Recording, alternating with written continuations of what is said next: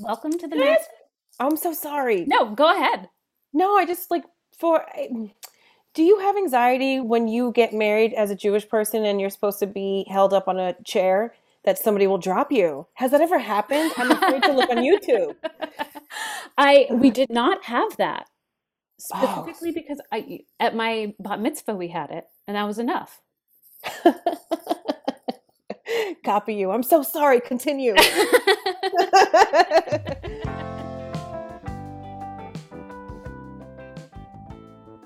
I'm with Michelle Buteau today. She is a comedian, actress, and host known for her roles in The Circle, Always Be My Maybe, First Wives Club, Someone Great, Russian Doll, and Tales of the City, as well as her stand-up specials, including Welcome to Butopia on Netflix and Comedy Central. She lives in the Bronx with her husband and family, and she and her husband also run Vandermost Modern, a vintage furniture store in Brooklyn.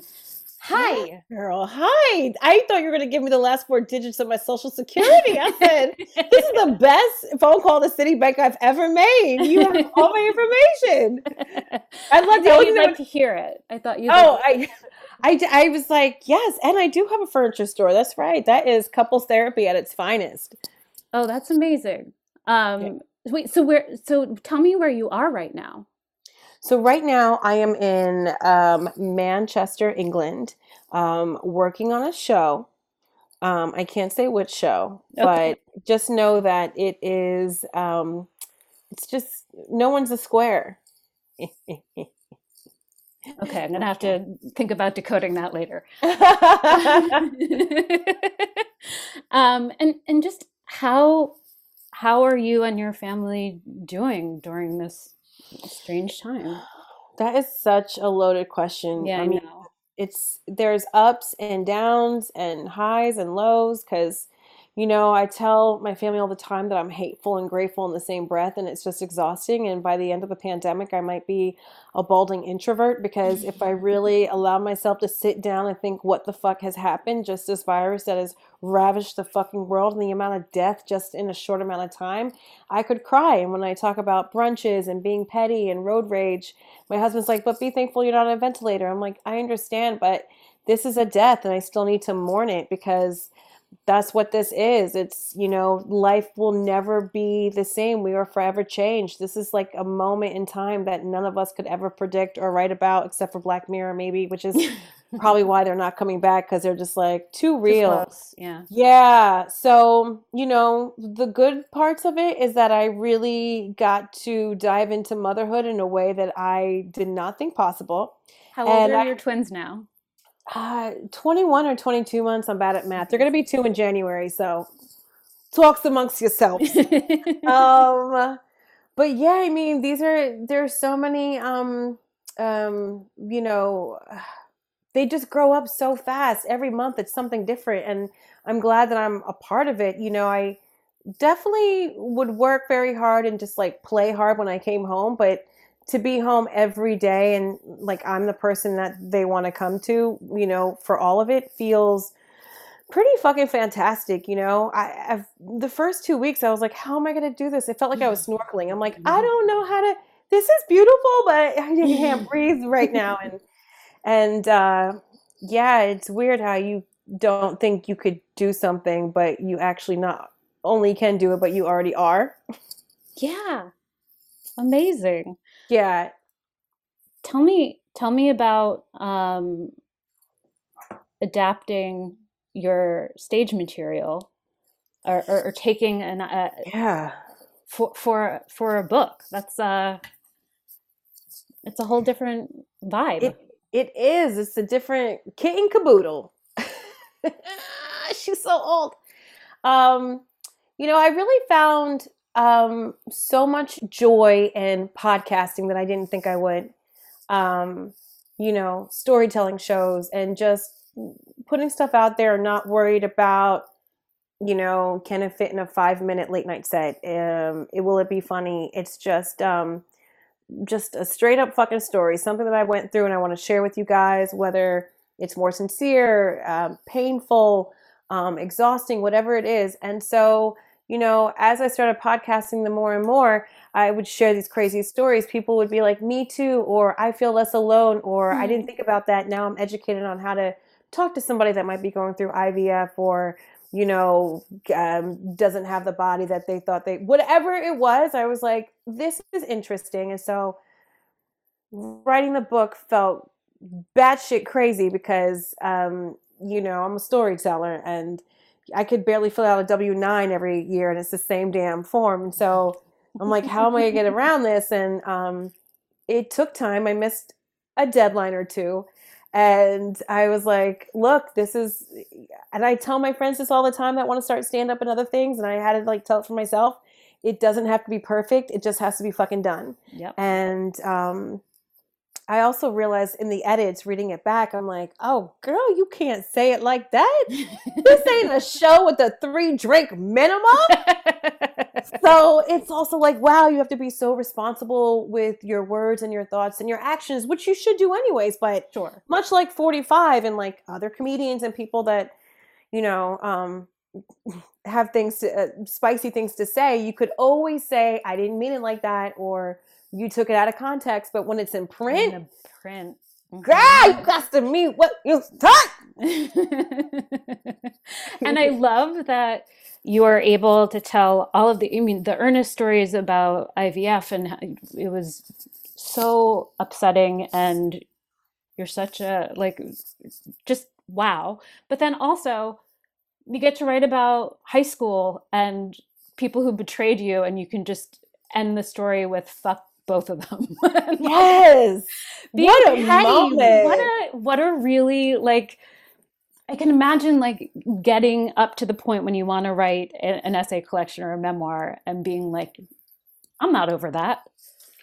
It's funny. As you make a list of things that you want to talk about, you realize that shit is not important. Where did it start from? And it's like, how come I could never trust my friends around a man? Or how come I was only able to have an orgasm when I didn't know somebody?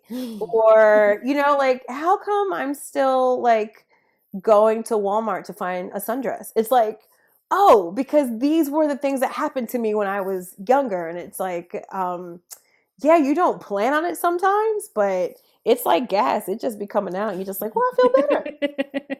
It's formative. And I love, of course, how you talk about, I think many women have gone through this, of waking up one day and having just boobs. Yeah. Yeah. What's always so funny is like my friends that, took a while to develop were always like, you're so lucky. And it's like, well, I guess the grass is always greener when you're standing in shit. Because for me, I felt like I'm still playing with Barbies. I'm the only child. I'm making up games. And I'm going to 7-Eleven and I'm being sexualized by old men. And it's gross.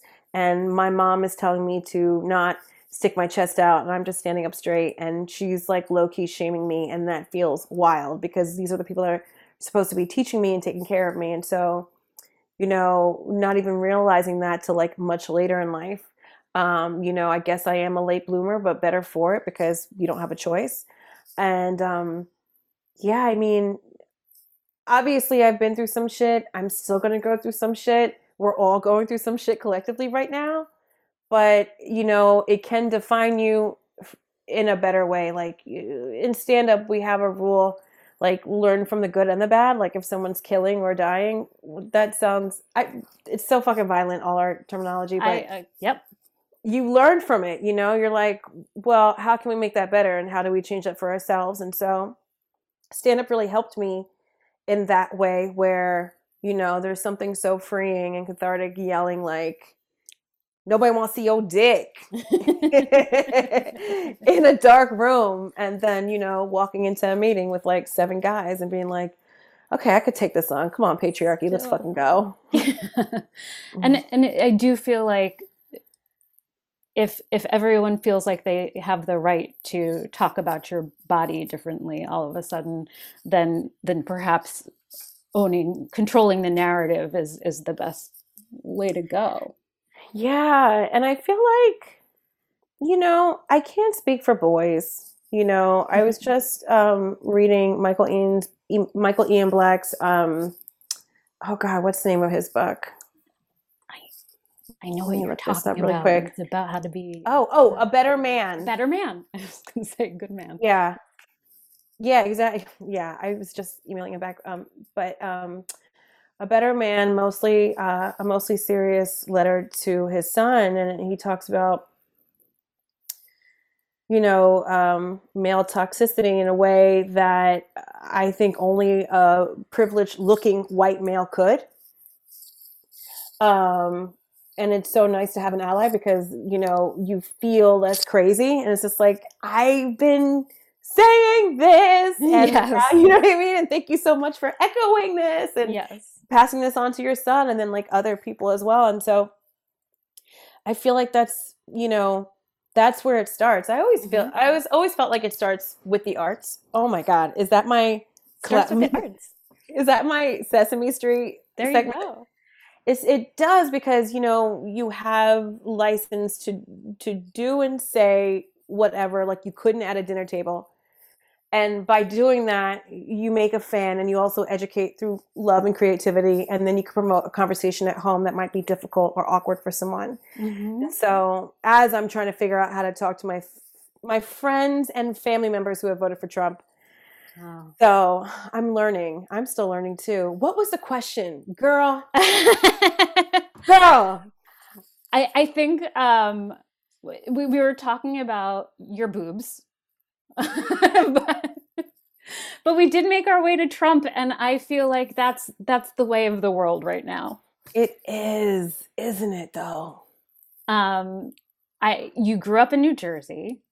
Yeah. All over the place. I'm from Central Jersey, but you've kind of experienced all of the state. Is that fair? Yeah. Yeah. What part of Jersey are you from? I'm near Asbury Park on the shore. Okay. Right so down the shore. Yeah.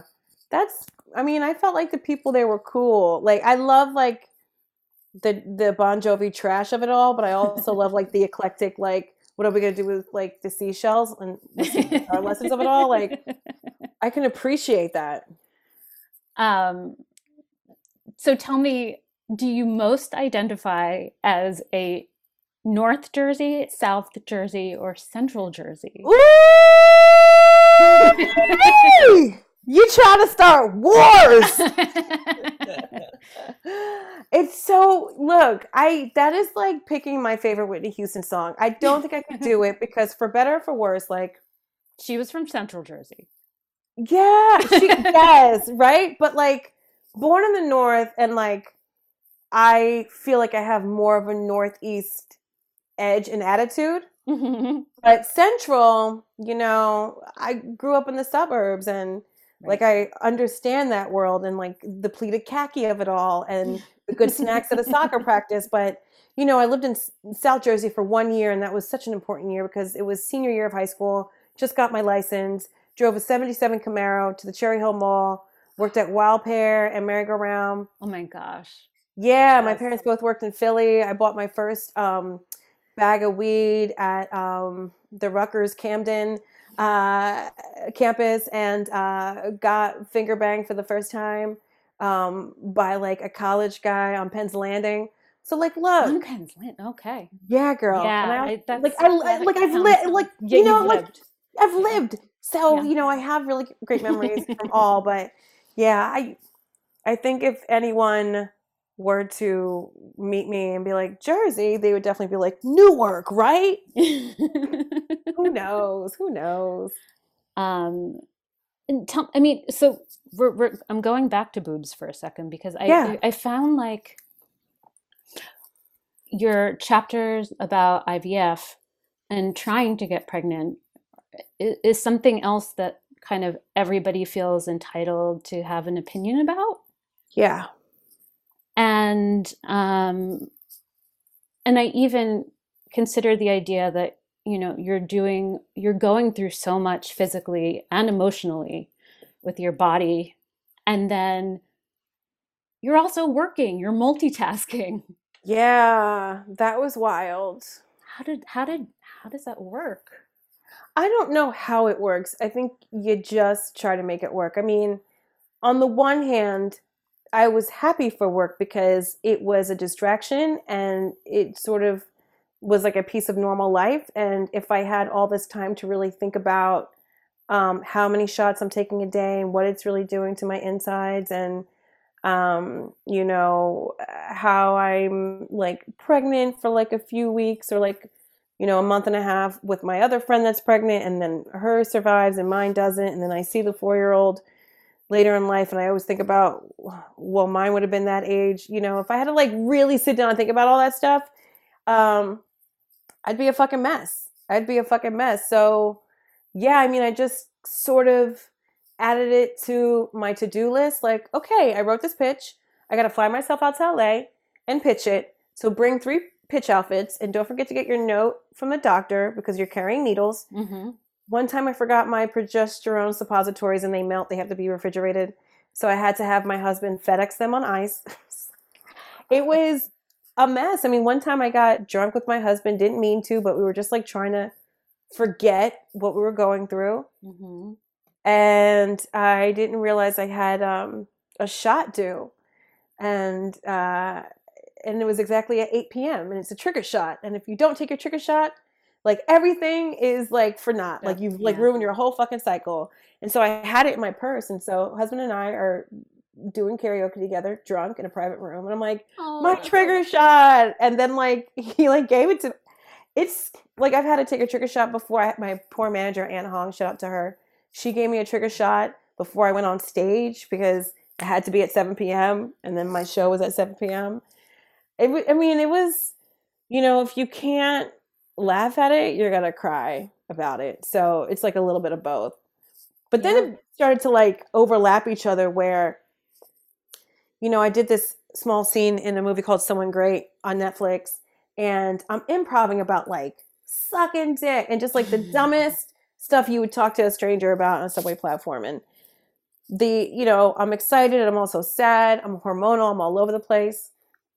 It kicks in and I start to cry as I'm like doing improv with Gina Rodriguez, but I'm still saying this funny stuff. It's like, you know, when they try not to break character on SNL, you know, it's like, I'm still going to get it done, but I'm cry laughing and laugh crying. And people were like, whoa, that's so fascinating. I guess it's really fun to be a sad, big titted, freckle faced person now that I'm talking about it. And then you were lucky enough, seems like a strange word, but you found a surrogate.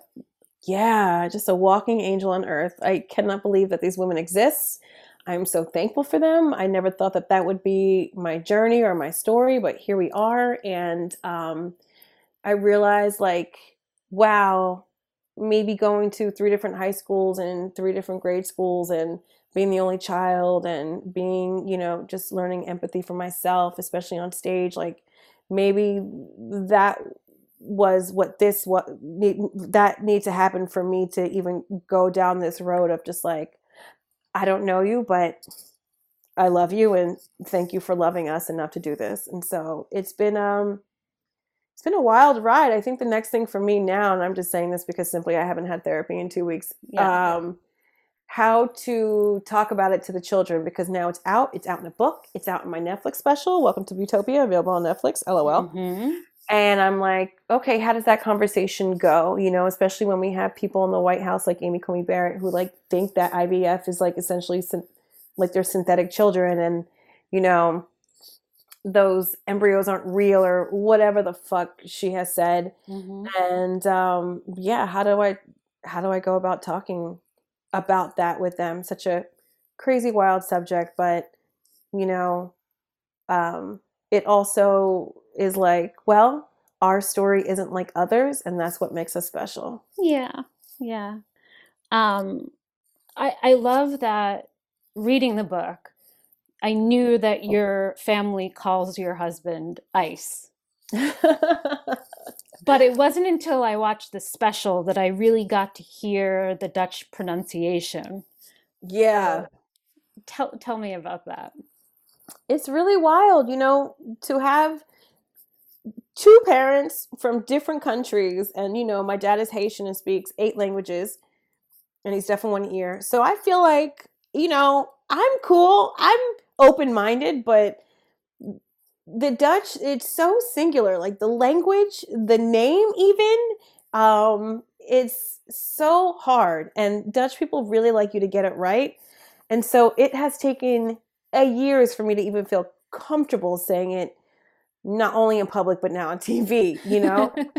So, and he is so sweet. And he's like, call me whatever you want. You can say heis or whatever, but it's his name. And I want our kids to not only speak Dutch, but say his name correctly. Mm-hmm. They'll probably make fun of him because it's ridiculous, but it's ridiculous. Yeah.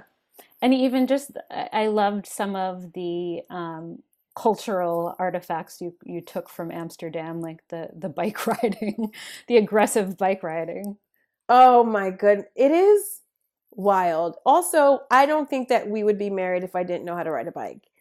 Not even like swim, because he has like a license for deep sea shit. And I'm just like, no, that means I'd get my hair wet. I'm good. And so if I could not ride a bike, I don't know that we could be together. And that is the fucking truth, because they were born on bikes. It's how he got to school. There are no school buses, or at least when he was growing up. So don't fact check a bitch. That's what he told me. In Eindhoven, no school buses. So yeah, and it's like the whole hopping, the leapfrogging on a bike when you're tipsy, not with this body. I'm sorry. No, I'm not a sassy ballerina. No, I don't. Yeah, that sounds dangerous. That's why they have all that free healthcare, honey. Living on the damn edge. Another part of the book that I really, really loved,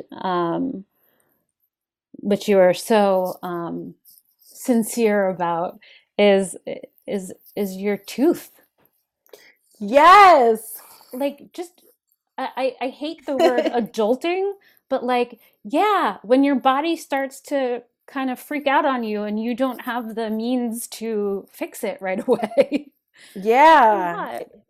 It's crazy. You don't have the means to fix it, and then also you don't know how important it is to address these issues right away.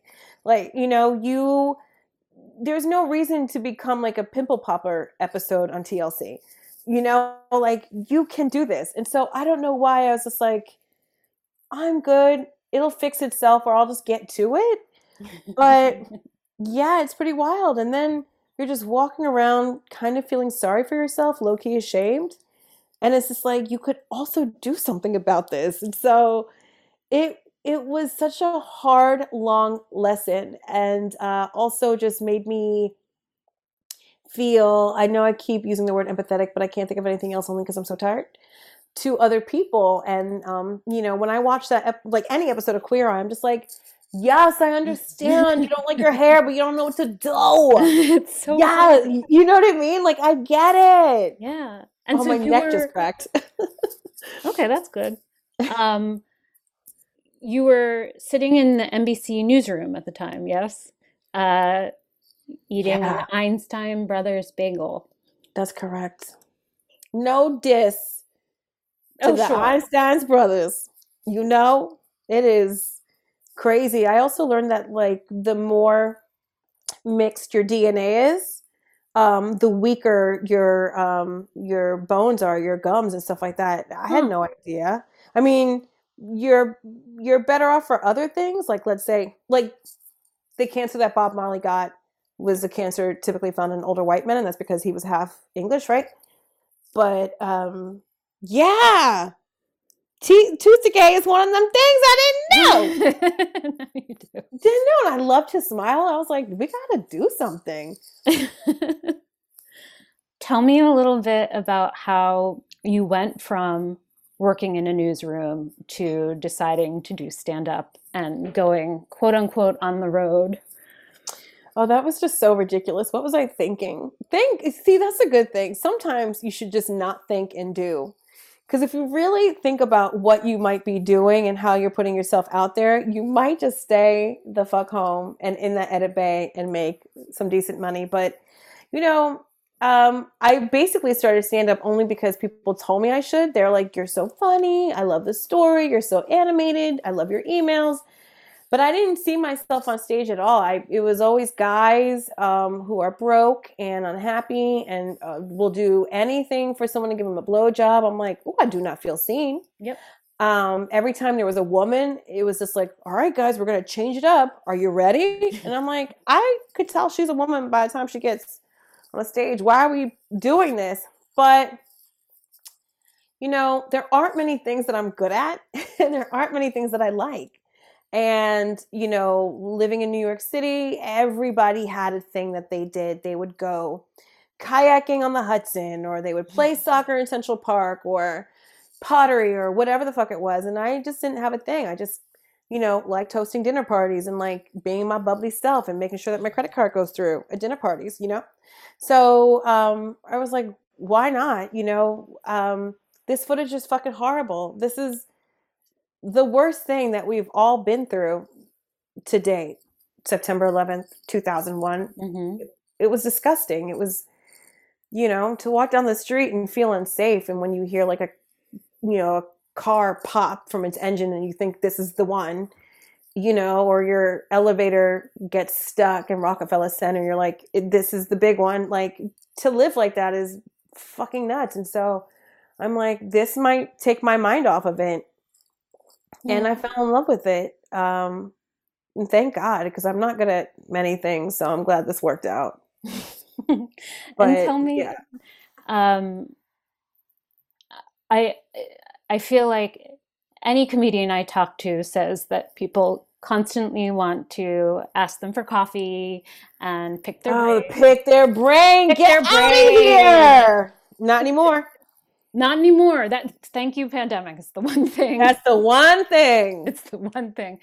But I do love one of your answers in that going on the road chapter is that you said yes. You said yes to ridiculous things, and you can't say no. Yeah. I mean, yeah.